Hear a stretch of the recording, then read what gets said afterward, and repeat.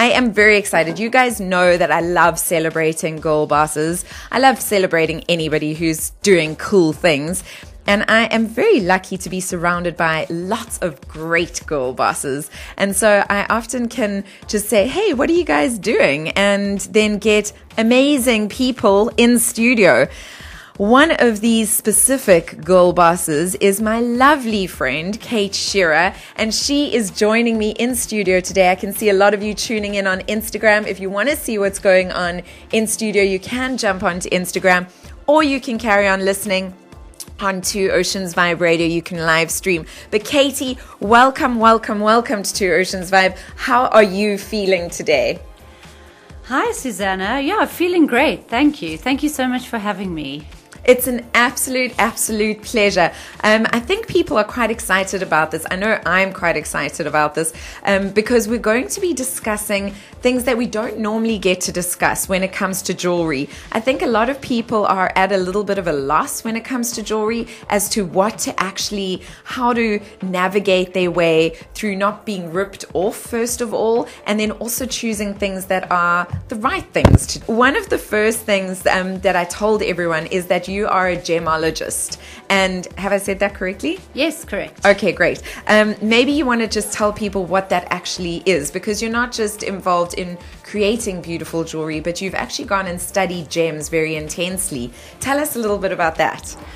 Okay, so I went in because of my passion for gemstones, diamonds, and jewelry. I decided, that I wanted to get taken seriously in the industry. So I actually had to go and study at the Gemological Institute of America in New York, Manhattan, and I basically studied diamond grading and gemstone identification.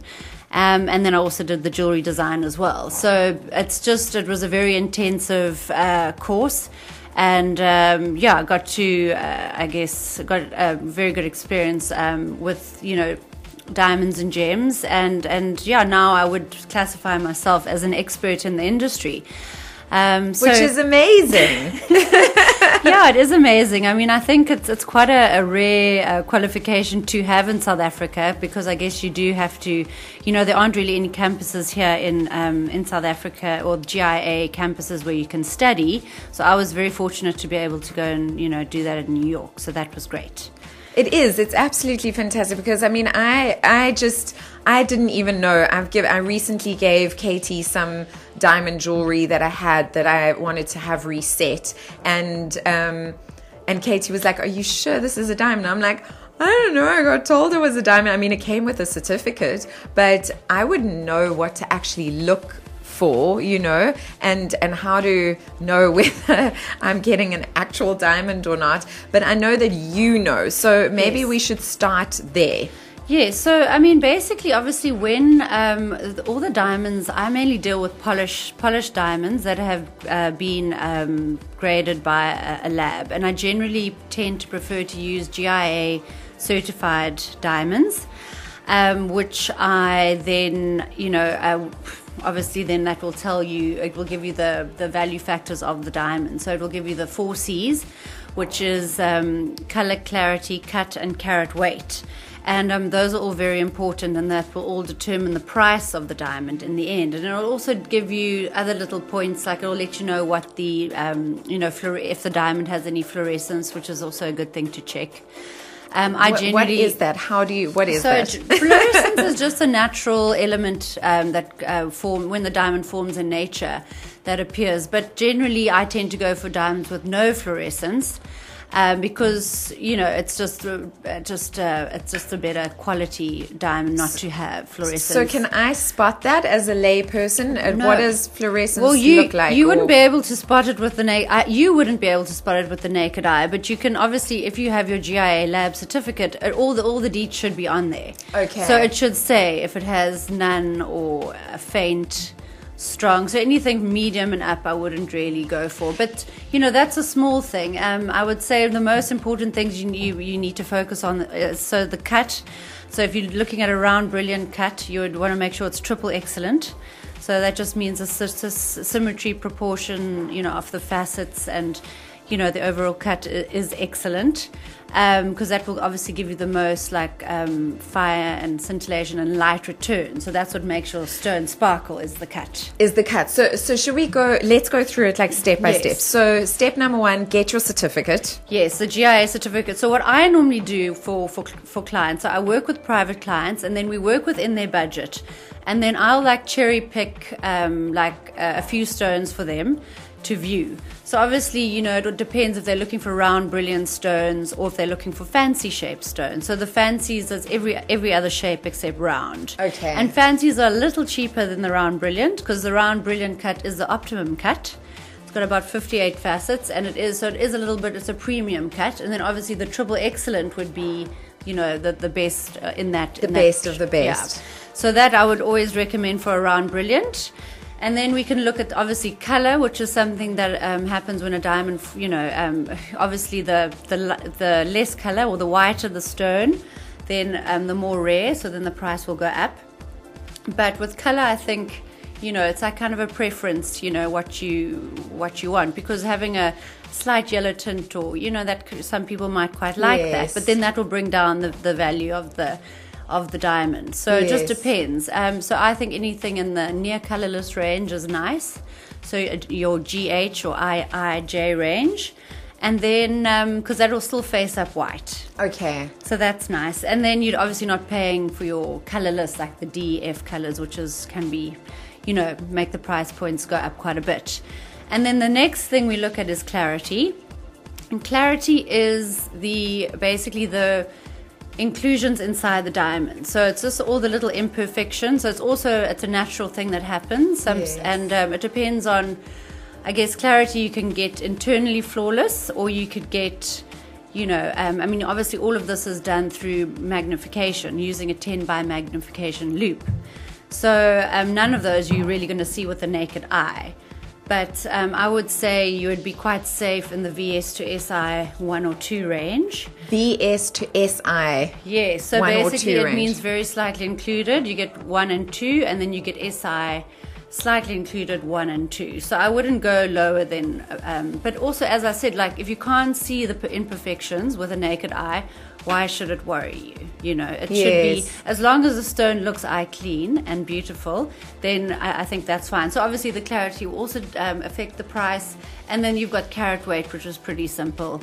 If it's a 1 carat or 2 carat, I would say most people looking for engagement rings these days are looking between, in that sort of 1 carat range. Okay. Yeah. Around a carat. Yes. So, that is a decent sized stone. It's not, I know we all see these rings on Pinterest that are like these massive rocks, but when you actually see a carat stone, it is actually a really nice sized stone. Hey? You're more a 5 carat girl? No. Well, to be honest, when I was studying in New York, it's I think obviously all the high end jewelry stores there are just mind boggling, and they just the bigger in America also they like to supersize things. Yes. So anything from about 3 carats up is kind of like the going rate for engagement rings. So I think they kind of compare it to like 3-month salary. Yes. But that's in New York. South Africa, we're different. I think you're wanting to get a diamond as for an engagement ring because of its durability. And it's because it is 10, it's on the Mohs scale, so it is very hard. So you can wear it for a lifetime, and it's not going to abrade or chip. Obviously it's not indestructible, yes, but it is very hard. So that's why people always tend to go for diamond for an engagement ring option. It always seems to come out king, and then so that's. Okay, so we've jumped around a little bit, yes. But I just want to try and if the 10 things, can you just kind of rattle them off? Yes. Okay. So basically, obviously, when choosing an engagement ring, we need to also look at your partner's personality type. Yes. So somebody who's if they work with their hands, or that'll kind of determine what sort of design. Yes. Engagement ring we go with. And then also you can choose from different metals. So we've got, I would generally say 18 karat gold, yellow, rose or white, and then you've also got platinum. And then, obviously the classic solitaire is lovely and timeless. That you can set in either 4 or 6 claws. That's such a good tip, like to actually care about like what your fiance does. I know that sounds like so silly to people, but so often I know girls that have been proposed to and they've ended up getting this ring and they are artists, or they are, do you know what I mean? They work with they're school teachers and they are constantly working with their hands, and then they don't want to have like a big engagement ring, and they're something like what are when you get the stones all the way around? Oh yeah, so that's a full eternity band. A full eternity band is such a great option for someone like that, because it doesn't get in the way. Yeah, and you can go full eternity half, or you can maybe go just over half, and then that you can vary in size. So if you want something very dainty, or if you want, actually you can go all the way up to about I would say 20 points. So that would be a nice big bling. And then also with eternity bands, you can get different shaped, that you don't just have to go for rounds. You could go, we can offer ovals, or princess cut, or so there are a few emerald cut, which is nice. So which is also nice. Few different ideas. So with the eternity, I just wanted for the listeners who aren't kind of don't know this. A tennis bracelet, guys. The best way for me to describe it is, if you think of a tennis bracelet, think of a really miniature tennis bracelet made into a ring. That's kind of how, if you can picture that in your mind, that's a good sort of image for an eternity ring. And eternity rings are lovely. They add a lot of sparkle. The price points are pretty good. So even if it's not if you wanted to wear it as an engagement ring, wedding band, or a push present, or a birthday gift, it's always a nice ring to have if you want to jazz up your engagement ring. And then obviously also with engagement rings, you don't always have to go for a diamond. If you would like to go for a gemstone, that's also lovely. You could go for a ruby or a sapphire. They're nice and hard. And then I found So is the tip there finding a stone that is good and hard? Because I think that's probably, it's one of the things that people don't really take into account. They kind of go, oh, but that's a beautiful stone. But you want to choose a stone that is hard so that it lasts longer. Yeah, so you can wear it every day, because we all, when we talk, we like to use our hands a lot. So yes, we always do, and you can actually knock your ring quite a bit. And you can actually knock your ring quite a bit, because it's, so that's why I would suggest always going for an either 8 to 10, a stone on the gemstone on the Mohs scale, just so it's hard and durable to wear every day. So that's the tip. So if you go to speak to somebody, you can say, can you please tell me which stones are in the 8 to 10 range? Yeah, on the Mohs scale, even a little bit higher than that. So like an emerald, for example, it's so beautiful.